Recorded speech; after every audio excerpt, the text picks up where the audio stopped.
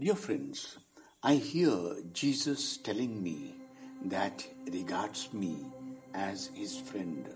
He says, "You are my friend." I sit for a moment with those words.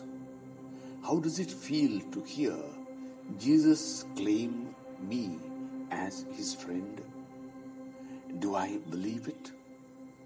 If I truly believe that Jesus regards me as his friend, does this have any effect on my life, on my other relationships?